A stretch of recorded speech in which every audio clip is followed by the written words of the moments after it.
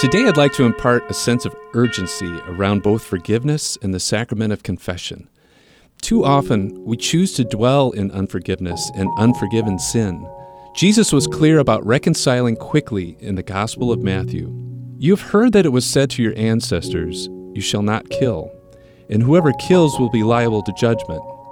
But I say to you, whoever is angry with his brother will be liable to judgment, and whoever says to his brother, "Raca," will be answerable to the Sanhedrin, and whoever says, "You fool," will be liable to fiery Gehenna. Therefore, if you bring your gift to the altar, and there recall that your brother has anything against you, leave your gift there at the altar, go first and be reconciled with your brother, and then come and offer your gift.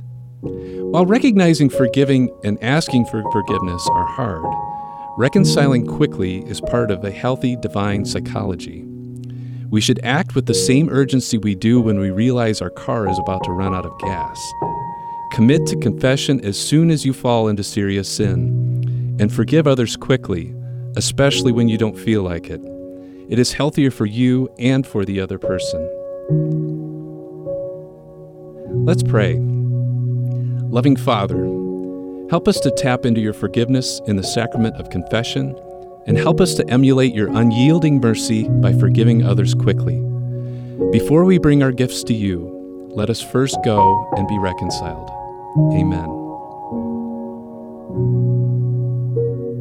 Pray for Two offers a 2-minute prayer reflection on the daily readings of the Church. Listen to them anytime at godislove.blog or on the Redeemer Radio app.